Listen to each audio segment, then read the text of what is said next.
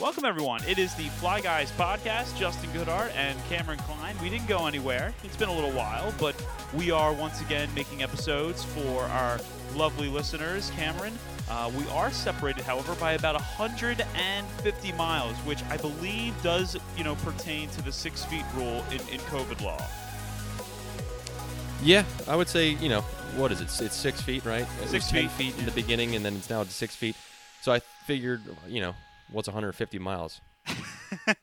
Yes, Cameron is safely in the loft. I am in Harrisburg. And Cameron, there's so much to talk about. Firstly, did you hear that Philadelphia, after 4 days, has decided to lift the indoor mask mandate? Yeah, I don't know why they – it's funny because I have, speaking as a person who has COVID, and I'm just about to say I don't know why they put it back. But I guess I do know why they put it back. But, yeah, I don't know, dude, I don't know, man. You're asking me to make sense of it. I'm not going to be able to make sense of it. They put it back for a couple days and then took it away. Okay. Then I guess it wasn't that serious to put it back to begin with. Then what the fuck was the point? I don't know. Cited due to the reasons that civilians and businesses were just outright refusing it, which, I mean, okay. Then there was really never any reason. There was no rhyme or reason to actually have it go through. And then 4 days later, they basically just say, yeah, we're done here. We won't do that again, which is kind of ridiculous. Now, Cameron, the only way that I am able to even hear you without it affecting my microphone, I have my regular headset on that I use for the podcast, but I also have a pair of 2006 Apple headphones plugged into this computer, also in my ear as well, so that way I can hear you clearly without it affecting the microphone, which I don't know about you, but that just feels like an all-time rig. This is one of my favorite rigs I've ever set up. Oh, well, dude, that's an old school trick. Yeah. Oh yeah. You have the studio headphones over top with the earbuds going inside. Mm-hmm. Yeah, just in case. Yeah, it's an old school trick. No, it's it's professionalism right there. Top notch. But so we are here to talk about, something that's happening in the city right now. The Philadelphia 76ers, Cameron, they have taken a 3-0 series lead over the Toronto Raptors, and it has been a joy to watch. The first 2 games, they annihilate Toronto. Game 3, they don't play as well, but then Joel, Hans, and Embiid, a step-back dagger three-pointer to put them up 3-0. And what a nice bright spot, as opposed to watching the Philadelphia Flyers. Hey, they beat the Montreal Canadiens. I know, 6-3, yada yada. But the Phillies really, are the Flyers, what the Flyers do, it's they didn't end the season on another 10-game losing streak, which they were pretty much on pace. They were going to do again. it, yeah. But now they can only end the season on a 4-game losing streak, I believe. Yeah, that's better, I guess, right? Meanwhile, Florida, they're clinching the playoffs, and Giroux is over a point per game player, which who said that would have happened if he was on a team with talent? That's crazy. Anyway, yeah, but no, dude, that jumper 3 that he hit, it was just ridiculous, dude. It's textbook. It's one of those things you watch him all year, and it's like every time the ball leaves his hands, like he's going to score 25 to 30 points. Oh yeah, a night minimum, right? Like it's going to happen. But there are certain nights throughout this season that you're just watching where you're just. Every shot that you think isn't even going to – you think that's not going to go in, and it goes in. And it's just like that has no business. It's got no business going in. And this was just another night like that for Joel Embiid. And what's funny, dude, is I'm half comatose, right, between COVID, the cold medicine that I'm taking, just laying there, just literally – if you've seen those that one anti-marijuana commercial where there's the girl deflated on the couch or whatever. Oh, my God. That's such an oldie. Dude. That's literally what I felt like the past probably 3 or 4 days. And that night watching that, I had the energy to just kind of mumble, holy shit, when that bucket went in. It was incredible. It was incredible. It was awesome. It just felt so good for it to be him. That's the guy, a couple years ago they had their season end in Toronto. He was crying. Everyone's already talked about this. But yeah, you got Jokic as well, who's down 0-2 at this point, at least at that point. 0-3 now. They just lost again last night. At this point, 0-3, yeah. But the time with the shot, it was down 0-2. So it was there's a lot of this vindication. And plus, I also got to get my hats off to Doc Rivers, dude, getting some redemption with that late timeout that he took. A lot of people have been shitting on Doc this year. And granted, I'm not necessarily saying they're wrong. But it's cool to see some redemption from him. And for Embiid, obviously because he's not going to get the MVP, which we've already kind of seen, which is just ridiculous. And every bucket that he makes, it just kind of seems just like throwing it into the face of the people that are doubting. You mentioned Doc Rivers and that timeout that he took, which really was an amazing use of your last timeout. I couldn't believe how he was. Peter Laviolette-like. That Peter was Laviolette-like. You know what? I like the way you put it in Peter. That timeout's a legend. That timeout will never be topped. That's the greatest timeout of all time. Yeah, but dude. What I will say is, not only did Doc Rivers run faster than he ever has in his entire life to get down the court to call that timeout, not only do Raptors fans bitch and moan about how that should have been a technical foul for him leaving the coach's box, which, by the way, is like the least enforced rule in all of basketball, especially when it's the end of the game. The refs are always going to let you have that leeway. But I think that you talk about his redemption. Doc, I don't know if he's going to be the Sixers coach after this year, regardless of what happens. But what I do know is that the man has coached a magnificent series. And going into it, a lot of people felt that Nick Nurse was the best coach in the Eastern Conference and was going to coach circles around Doc Rivers. So, he doesn't have a chance. And now, look, the Sixers, the game's tomorrow, too. They could sweep. And I think, honestly, and Cameron, you and I can talk about playoff series because we've seen so many, not just in hockey, but, we've seen so many heartbreaking moments throughout sports history. When you're down 2-0, you put everything you have into that Game 3 because you need to win that Game 3. You and I have talked before about the difference between 3-0 and versus 2-1. It's huge. Gigantic. Huge. I think that loss sucked every last bit of life out of Toronto. Yeah. No, it did. Did you hear it? Absolutely. Did you hear that building?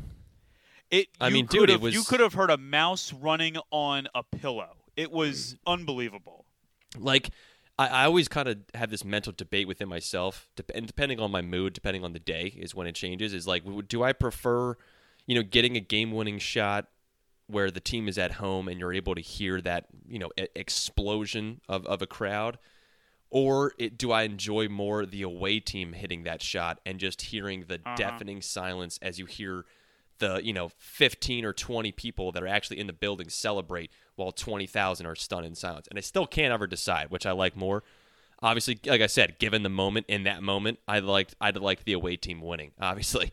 Oh, my God. I mean, but just something about that number of people being just deadly quiet. Oh, there's so much power in an image like that. And it was like something you see out of a 30 for 30 documentary. And you probably will one day, right? Or an SB Nation type, rewind. We're probably going to see that at some point. I think that it's so easy to see, like, you know what? It's a great shot in the moment, but all it really does is put them up 3-0. That's one of those all-time Sixers playoff moments that you will see on highlight reels going forward. That's one of the greatest shots in Sixers history. It's not the greatest shot, but it is definitely one of the greatest shots in Sixers history right there. And I think it has potential, to be. Like, if they go on to win the NBA championship this year, especially given like how they ended the regular season, right? Where people are starting to doubt. They're starting to doubt James Harden. They're starting to doubt the dynamic between them together. They're starting to doubt Joel Embiid being the MVP.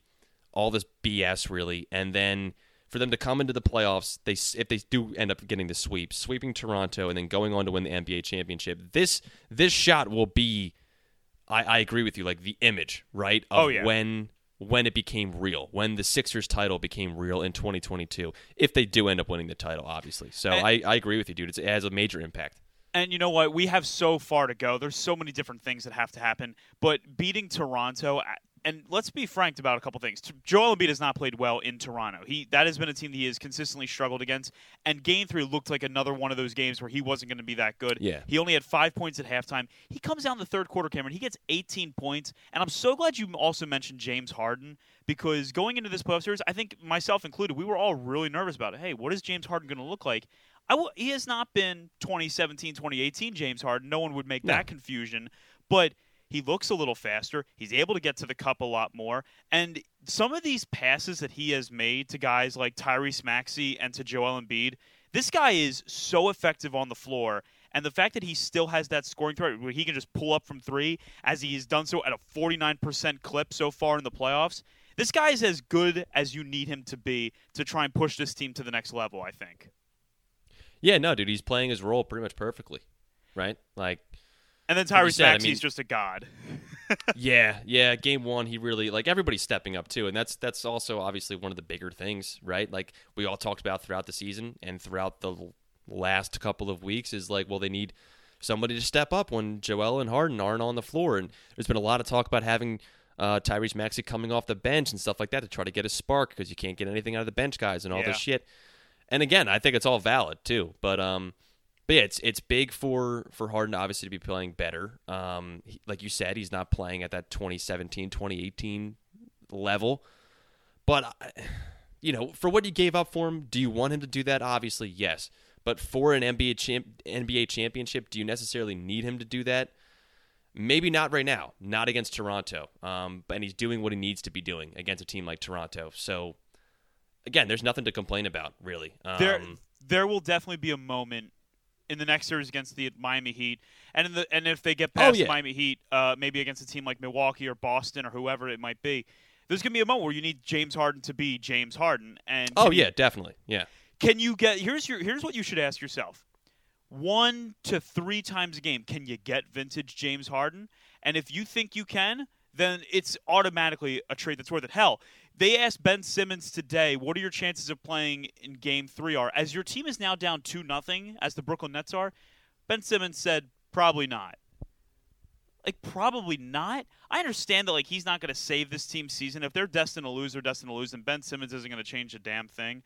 But to say probably not, that is craziness to me that he would just be like, yeah, I'm probably not going to play. And what is he saying? Is it still the back? It's his thing? back, yeah, the back. Because it's been overworked a lot this season, as we all know. Yeah, sure, it has. I mean, dude, we're not surprised. No one in Philadelphia is surprised. This is exactly why. Everybody who shit on the trade after it happened, and I've heard the arguments, and I actually think some of them are valid. Paying too much and. Whatever, losing bench pieces. You could have waited till the offseason to sign him and all that shit. And okay, yeah, fair enough. That's true. I guess they could have, and they could have kept Seth Curry. They could have kept Drummond. They could have kept the bench what it is. But, at the same time, what I think a lot of those criticizers weren't thinking about was this Ben Simmons situation, which is what we were fully aware of, was we knew we weren't giving anything up. At the end of the day, we gave up Andre Drummond, Seth Curry, and 2 firsts? Yeah. For James Harden? That's what we gave up for James Harden. That's it. We weren't giving up Ben Simmons because he wasn't going to play for the Sixers. And as of right now, this season, he's not playing for the Nets either. So at the end of the day, it really this isn't a surprise to anybody at Philadelphia, and this is exactly what was going to happen. We knew this is exactly what was going to happen. And a lot of Philadelphia fans are kind of relishing right now, saying, well, this is why we knew from day one that we won the trade. Because we're going to get out of this season what we need out of this season from James Harden. You won't from Ben Simmons. Not only that, I just want to also point out, he had to go. He 100% had to go. The situation was turning as rancid as it possibly could. And getting him out of here was one of the most important things that this team could do, because I think it really lifted that cloud over the team's, heads. And we act as if, James Harden's been a nothing, or not you and I, but a lot of people have been acting like he's been a nothing since he got here, which just isn't the case. And they now stand on the cusp of sweeping a Raptors team, which, by the way, was the hipster pick to beat the Sixers and move on to the playoffs. Yep. So they went from they have the toughness to get it done to, well, we're in a rebuild real damn quick, didn't they? These fans are unbelievable. It's one of the best. It's some of the best fan crying that I've seen in a long time.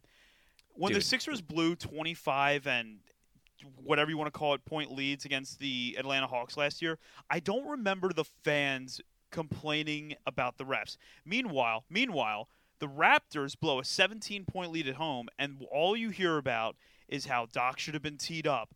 Embiid fouled this guy. Harris fouled this guy. And it's just like, would you stop?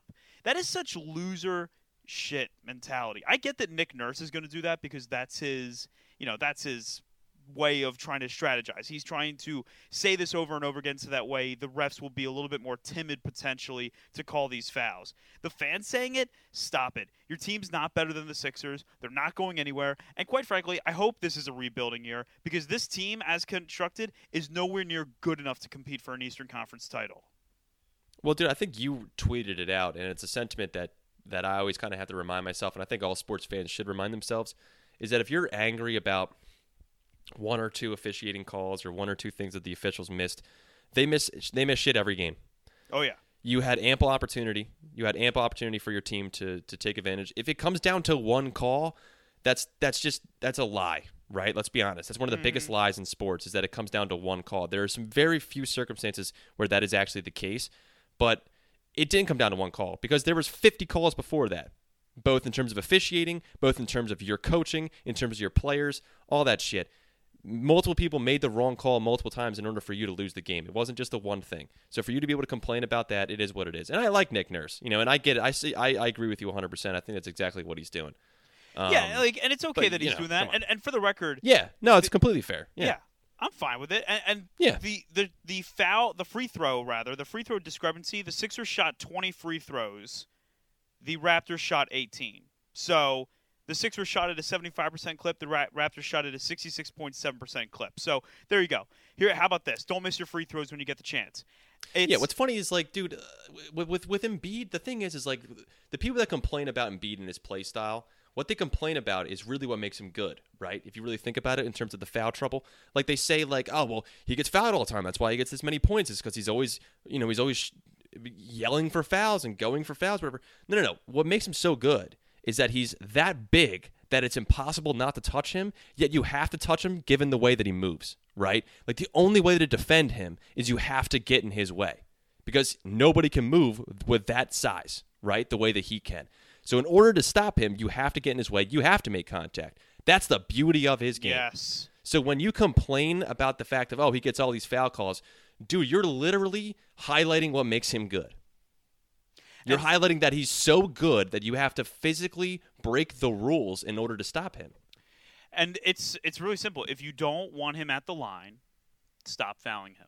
It's very simple. Right. But Justin, if you don't foul him, he's going to score points. So then I guess you're effed. I guess you're effed. Yeah, I guess it's over then, dude. But look, dude, back to the Toronto thing too, right? That you brought up with their fans complaining.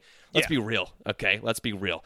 These are Maple Leaf fans who were starved and starved and starved, and then in 2018, 2019 when they won, 2019 they got a taste for a championship and they all jumped ship, right? They're all wearing their Kawhi Leonard jerseys, Kyle Lowry jerseys. Yep. And I'll tell you what, I actually really think that if there was a fan base that should be able to take heartbreak, Toronto and Philadelphia are the two fan bases that I think can do it the best. But let me explain. But Toronto's never been a gracious loser. No, Toronto they have has not. Never I mean, been a you know loser. what? Neither's Philadelphia. The Maple Leafs' previous owner, Harold Ballard, he was not a very gracious loser either, if you really think about it. So they fit the mold of their old hockey owner. I'm glad you referenced that tweet that I'd put out because all it says is when you reduce a sports game to one or two potential missed calls, that's when you know you've lost. And, I mean, that's how I feel coming out of a lot of games. Like when the Eagles lost to the Cowboys back in 2018, I'm sure you remember. As soon as I say it, you'll know what I'm talking about. Clear recovery. Like, that was the first actual play of the game. It was the kickoff that we recovered the fumble. They said that we didn't have a clear recovery. And guess what? We ended up losing the game in overtime. There were so many things that happened in the middle of that game, though, that we could have won the game, 30-23. We could have, but we didn't. And that's what happens with Toronto. They're not good enough. They don't make the plays in this series that the Sixers are able to make because they are a clearly inferior team, which is funny considering that this is the 4-5 matchup. And as you know, Cameron, the 4-5 matchup is supposed to be the most evenly matched, series. Yeah. It has not been the case. No. So, basketball is funny like that. It is funny like that. Moving right along, I just do want to mention a couple other things going on in the NBA. I know that Cameron and I, we don't normally talk too much about it, but it's the playoffs, and, this is what you do when it's the playoffs. You always talk about it a little bit. But right now, Milwaukee and Chicago, kind of a surprise right there. Milwaukee and Chicago are tied up at 1 apiece in their playoff series. I'll be honest, I really love this Chicago team. Wait, what was that? I really love that Chicago team. Oh, you like that Chicago team? Oh yeah, Zach LaVine, fucking DeMar DeRozan. Oh my god, dude. Yeah, they're nasty. They're sneaky good. Yeah. I am always amazed by how much I forget that team has DeMar DeRozan, because he is one of the, like, from a talent standpoint, he is one of the best pure mid-range shooters in the NBA today, and it's not. Oh yeah, he's nasty. It's certainly not a stretch. Memphis leads 2-1. Minnesota blew a 25-point lead last night at home in Game 3. That was Cameron, that's a series-defining win that you just let slip right through your fingertips. That series is over. It's over. Yeah, it's tough, dude. That's tough. Yeah. Jokic and his amazing VORP metric, they're down 3-0 to the Golden State Warriors, but, I mean, they'll give him the MVP because he got a nice military haircut. Dallas, despite the fact that they don't have Luka Doncic, they're up 2-1 on Utah. And I think that right now, Cameron, if Utah loses this series, you got to be thinking about what changes are coming, because they've got no excuses. They were the best team in the NBA last year from a record standpoint. They fell apart. And they're falling apart again against a team that doesn't even have their best player. Yeah. Unbelievable. Yeah. Well, they got Rudy, Rudy the defender, right? Rudy the COVID starter. Rudy the defender. Yeah, man. Phoenix and New Orleans, as I mentioned, they're tied up at 1. No Devin Booker for the next couple weeks for Phoenix. That's a big loss. We'll see how they respond tonight. Miami is up 2-0 on Atlanta. That series should be a wrap. Philly is up 3-0 on Toronto. That series is a wrap. Milwaukee and Chicago, as I mentioned, they're tied up at 1. And then Boston. I tell you what, dude, as I've said it going into these playoffs, I thought the Boston Celtics were the most dangerous team in the East. I thought Milwaukee was the best. Oh, yeah. But now that Chris Middleton is out for the foreseeable future, I think the Boston Celtics are the best team in the Eastern Conference right now. Jason, I don't know about that, but Jason Tatum. Goddamn. Unbelievable. The kid he's ridiculous. He's ridiculous. I know in Philadelphia it's popular to hate on Jason Tatum, but we don't have to anymore because Ben Simmons is not a Sixer anymore. That kid is so good, and it stinks that he's on Boston, and it's going to hurt. If we have to play that team in the playoffs, Cameron, I'm going to be pulling whatever's left of my hair right out of my head, because that guy is going to make me, stay up at night. He is just a marvel to watch. His Game 1 winner, which was a really awesome layup, but I also like to point out that Game 1 winner because Kevin Durant straight up did not pick him up and just wasn't even watching him, which I just find to be funny. Well, he thought Ben Simmons was going to pick him up. Oh, Jesus. So I feel bad for Kevin Durant. I kind of do. Do you honestly. Really, though? Really? In this situation? Yeah, because that's a guy who actually shows up and busts his ass. Yeah, but that's right? also like the same guy leader. that abandoned Oklahoma City and then said, "Oh, I got to win a title. I got to join a 73-win team to win a title." No, that's fair. Yeah, that's a good point. While we're sticking on the topic of playoffs, let's talk about the NHL playoffs that are right around the corner. Obviously, with the way the Flyers season has gone, it's been tough. I'd also be remiss if I didn't mention this. Guy Lafleur passed away today, which is very sad. An absolute, an icon, not just in the Montreal Canadiens history, but NHL history.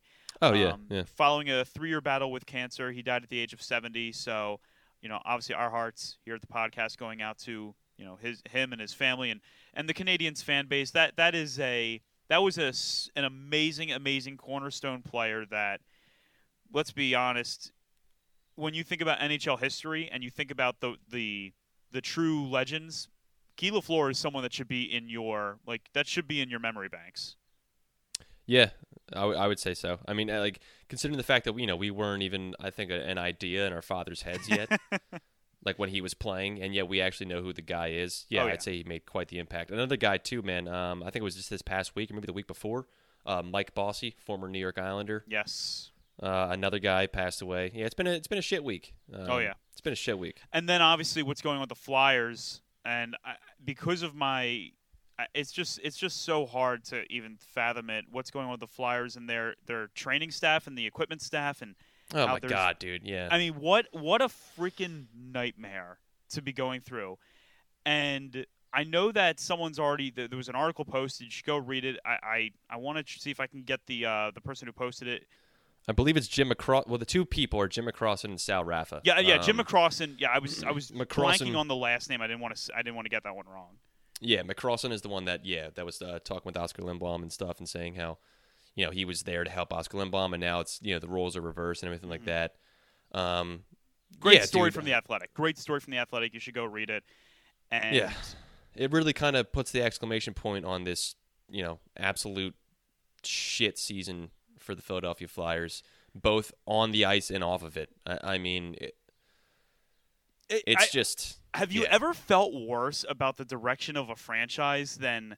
I mean, honestly, like, we're Flyers fans, so we're maybe a bit biased. Like, I'm sure the Cleveland Browns fans have felt the same way, but like, this has to be the worst ongoing direction for any NHL team at this point, right? Like, who's got it worse than us at this point? Dude, I don't know, right? Because like I'm looking right now at the standings. Okay, so let's see here. Be careful, you'll get radiation poisoning if you look at that for too long. Like, Arizona's in the dumpster, right? They're the last team, but the thing is, they have like 15 first-round picks over the next like 2 years. They know what they're doing. They know that they're going into a rebuild. They're fully aware of it. So, like, for a team like that, it's like, yeah, they know what they're doing. I mean, Montreal, they're in a bad spot right now too. Stanley Cup contenders, last year, right? 2 years ago. Mm-hmm. And that was a fluke, which, now I'm going to toot my own horn, but I called it. Let's be real. I would say Seattle, obviously, they're not looking good either. Especially given who's at the helm of their coaching. But well, not only that, I mean, Seattle, they butchered the expansion. They did. They're a disaster. They did, exactly. And that's what I'm saying. Like, they didn't set themselves up well for the future. So it's not looking like it's going to go well. But again, they're a rebuild team, right? Like, they might. My point is, they're not a franchise that's been around for 4 or 5 decades, right, building themselves. So it's like they're expected to do bad. What the Vegas Golden Knights did their first season and then afterward, that's unheard of for a team in its inaugural season to do something like that. And then you got the Flyers, 4th to last. The Devils above them. I'd say maybe Chicago might have a worse outlook than Philadelphia, because Chicago went full gung-ho with this rebuild as well. And then just even worse PR news came out for them. They are, as of right now, I would say probably the shittiest organization in the NHL, given the Kyle Beach thing. And rightfully so, because what they did with Kyle Beach and ignoring him and what their organization, what they allowed to happen under the organization is absolutely terrible. So it's rightfully so that they're the laughingstock of the NHL. But I would say the Flyers are right there with them. I mean, you're getting sued if you're the Flyers because you potentially expose team employees to carcinogens. And it's not like these guys are money-hungry people. They're people that love the organization. So it's not like they're doing it because, like, they want money and they want compensation. They're doing it because they have no other way to get it. And the organization that they love and that they've dedicated their time and effort to is not helping them, despite being the cause of them possibly having a horrible disease. So, yeah, I would say between Chicago and Philadelphia, they're both two of the worst-looking franchises from the future going forward. And as far as I know, Philadelphia has 1 first-round pick going into this season, right, because of Claude Giroux, so it's not going to be like it's worth a whole lot. Well, I'll say this. In an effort to just get away from this radiation that is the Philadelphia Flyers, and I just like they're just such a negative. I just want to talk about some good hockey.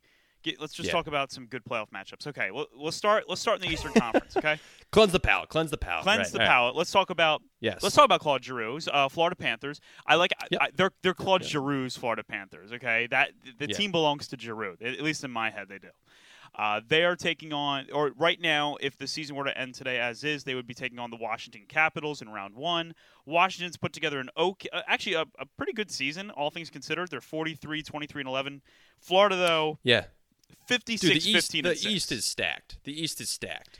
It's ridiculous. The winner of the Eastern Conference will probably win the Stanley Cup. That's just my honest opinion. Yeah, unless it comes down to something like injuries or some type of X factor thing. Obviously. So Florida Washington's the first matchup. That's a pretty good one. The other matchup in the Eastern Conference, Toronto Tampa Bay. That one has classic written all over it. That will be an amazing one. Especially after this past week. I'm sure you might have seen the headlines of Leah Hextall getting roasted because she asked a dumb question. And here, I'll really quick just to get it out of the way. Leah Hextall took an L. That's really all it is. That's my take on it. Do you want to explain to our viewers who might not have seen the clip? Yeah, so there was two clips really that are going around. There's the one where she's interviewing Wayne Simmons, I guess after he and Pat Maroon were arguing across the benches at each other. As you see if you watch a hockey game, people get heated. They yell across at each other, and it's hilarious, right? It's always hilarious. It's always good fun. And she just asked Wayne Simmons if what did she ask him? If he was tough, right? Yeah. And he was just like, I don't know, ask him, pretty much, because she was pretty much quoting the fact that they were arguing, and she was saying, hey, Pat Maroon was saying that you're not tough and you can't fight, so are you tough? Like, I'm asking for him. Now, granted, I know what she was doing. I think we all kind of know what she was doing. She noticed there was fireworks, right, between I think she was trying to have fun with it. I think that, exactly. She was trying to, just play around with Wayne Simmons, and unfortunately... She was trying to get a little bit more fire out of him because there were firecrackers going there. My cringiest thing from it was the other video of when they're actually yelling at each other, and she's kind of in between the two of them. And oh, yeah. At one point, she comments on what Pat Maroon said to and I have no problem with her because she's getting excited. That's what you want out of a commentator. Mm-hmm. She's getting excited. That's awesome. She's doing a fine job. The only thing was just let them yell at each other. You don't have to commentate what they're saying. Just let them. As much as I hate to compare to Pierre Maguire, because we all have our issues with him, he was always very good at that. That he would just be like, oh, they're yelling, they're going at it now, they're going at it, and then he wouldn't say anything. He would just let them. You'd hear the feedback between the two of them and the mic, as long as they weren't cursing, so on and so forth. But here's the thing, dude, she got a little overexcited, asked a question that didn't really seem like the smartest. She took an L. It's not that big of a deal. She's not a terrible journalist. She shouldn't be fired.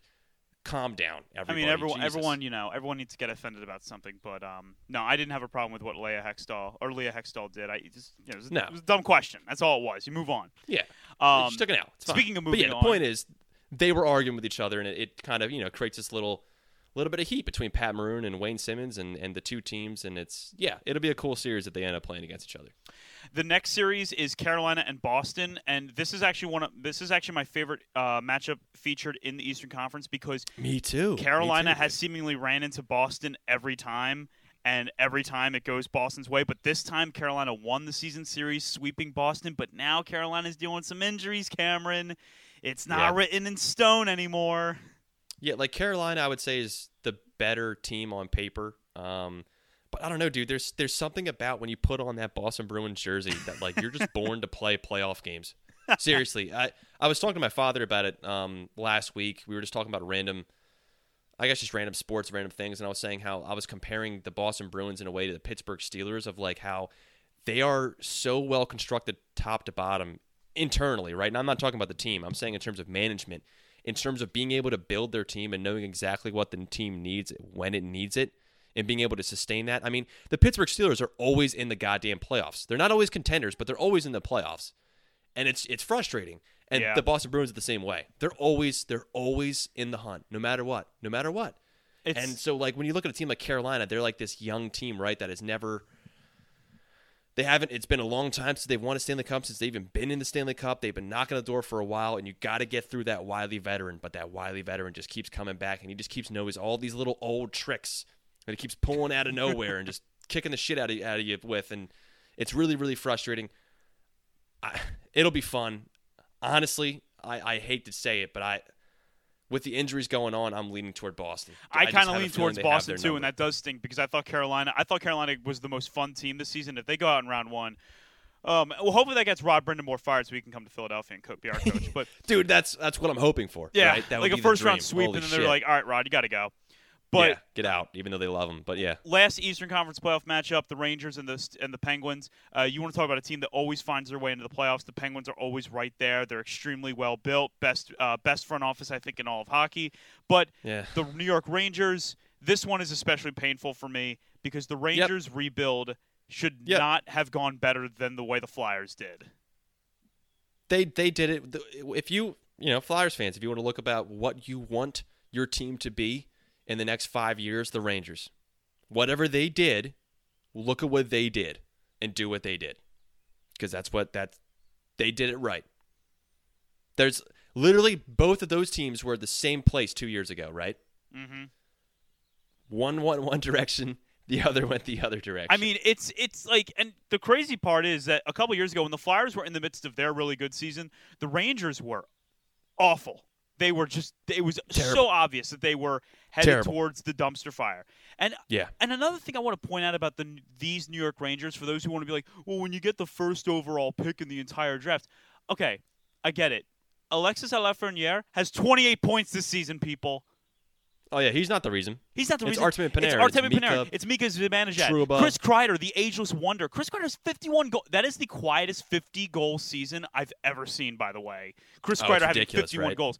Aaron Fox has 11 goals and 61 assists. Ryan Strom's got over 50 points. Jacob Trouba is a constant plus on the ice. And then you look at the goalies, and oh, my God, Cameron, I knew this guy from the moment that got – I knew that Igor Shesterkin was going to be a freaking star in this league.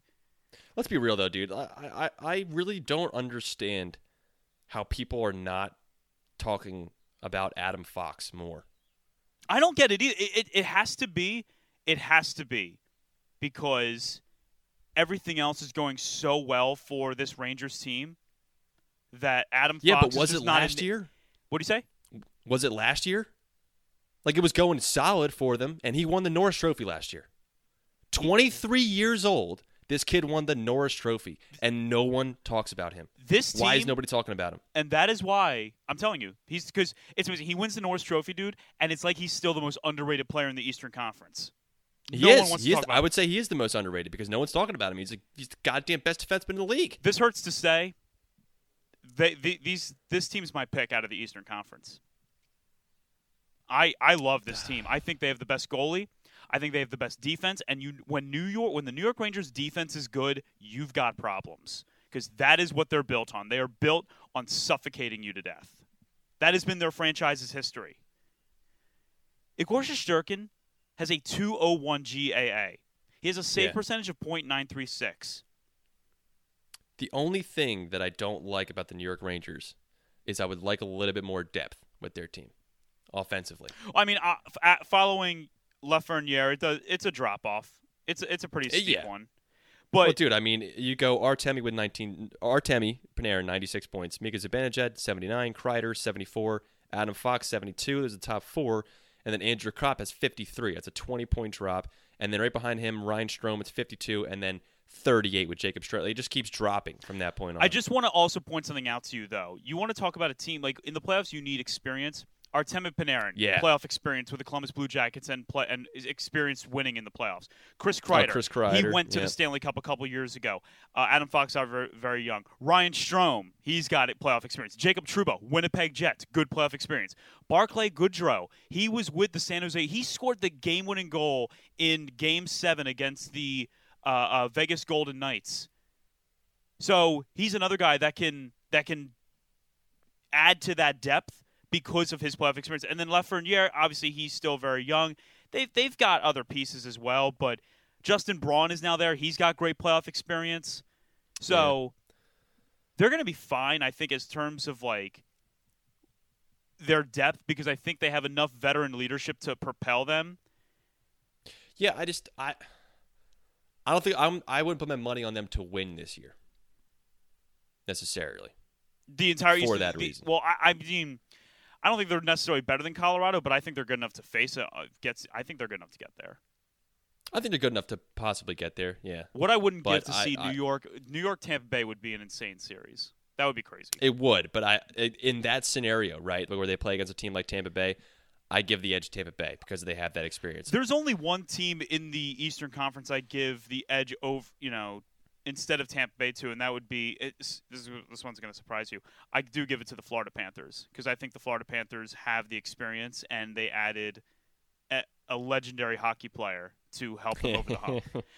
Western Conference. Not as much to go. Listen, I said at the beginning of the year I was not going to let the Edmonton Oilers, trick me this year. I swore on that. That was like my year-long Lent. I'm not doing it.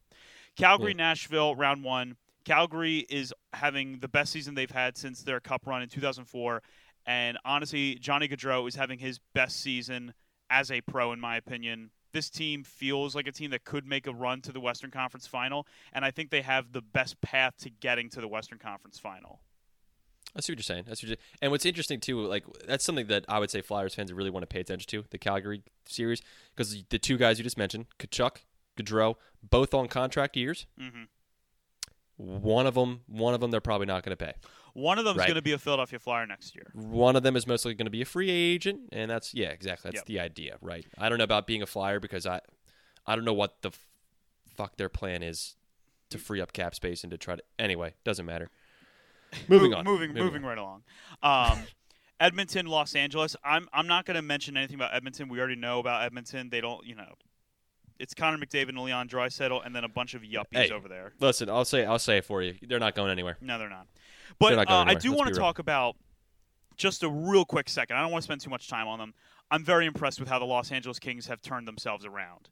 That's another example of a rebuild that has gone well for them. We'll see what it's like in the years following this year. But I'm about to say, I think the Rangers is a lot more sustainable. I agree with you. I'm 100% on your side. But it is I think, kind of nice to see them kind of rebound after some really bad years following their last Cup win. Colorado and Dallas, this is another one of those series where, let's be frank, Colorado, I believe this is their last chance. It's getting close. Their title window is still open. They should go and win the Stanley Cup Finals this year. It's just the way it is. They are by far and away the most talented team in the West.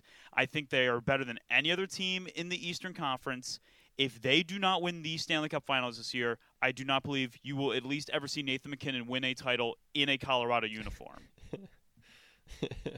Yeah, dude, and you don't have years like Nazem Kadri's having for depth guys like that. You got to take advantage of that type of shit. You know what Absolutely. I mean? Kadri with 84 points, that's ridiculous, dude. He was never honestly. That I mean, dude, what is going on? What is going on between him, Chris Kreider? Have you seen Ryan Hartman? Yeah. For Christ's sake, oh of my Minnesota. God! I don't want to. What talk is about happening it. in the NHL right now? Where these guys who are 35 years old, practically, they're not. But I'm exaggerating. But dude, they have no business scoring 50 goals and 80 points a season. Nazem Kadri, he had 32 points in 56 games last year. He's having a career year. The most he's ever scored in a single season was 61 points in 82 games. It's unbelievable. He's got 84 this year. It's what Toronto 84. fans all knew he was capable of. All Toronto, they loved this guy. They were sad when they traded him to Colorado. But not even just that. Mikko Rantanen has established himself as the premier points per game player on this team. Then you obviously have Nathan MacKinnon, who's phenomenal. Cale Makar is the best defender in hockey. Yeah. He is. Well, dude, I think we kind of just answered one of our previous podcast questions, right? Why aren't people talking about Adam Fox? Go, because Cale Makar's a thing. Yeah. There you go. Yeah, that's pretty. Yeah, that answers it, I think. And then obviously they have Andrei Burakovsky. They have Devin Taves. This team is so loaded. Valerie Niskanen, Sam Girard, Eric Johnson. Eric Johnson only has 23 points this season. He's one of their best players. Yeah, and then he's a great depth guy. Yeah. Former, I've stand him this entire time. Nicholas Aube-Kubel, he's got 11 goals this season. He's playing well. He's playing as a great depth piece for that team. Yes, he is. Minnesota and St. Louis. This is an interesting matchup. Really quick, dude, before we move on, I got to say, just before we go completely to the next one, Flyers fans, be ready for Nazem Kadri because he's we know you want Johnny Gaudreau, we know you want Matthew Tkachuk, but we're probably going to get Kadri, so just get your reason. And then he's going to proceed to get about. He's going to play how he has been his entire career. You're exactly right. He's going to have 40 points in 82 games. He's going to get a 9-game suspension when he tries to kill Tom Wilson. Yeah, it's going to be great. Yeah, you think JVR's contract is bad? Oh, get ready for Nazem Kadri's next year, baby. Here we go. Yep.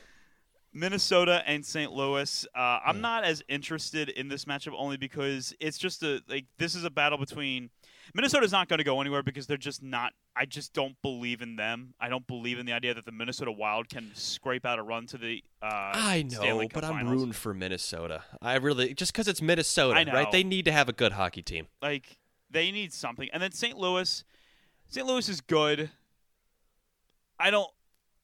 They're just they're not going to win the Stanley Cup Finals this year. They're not going to.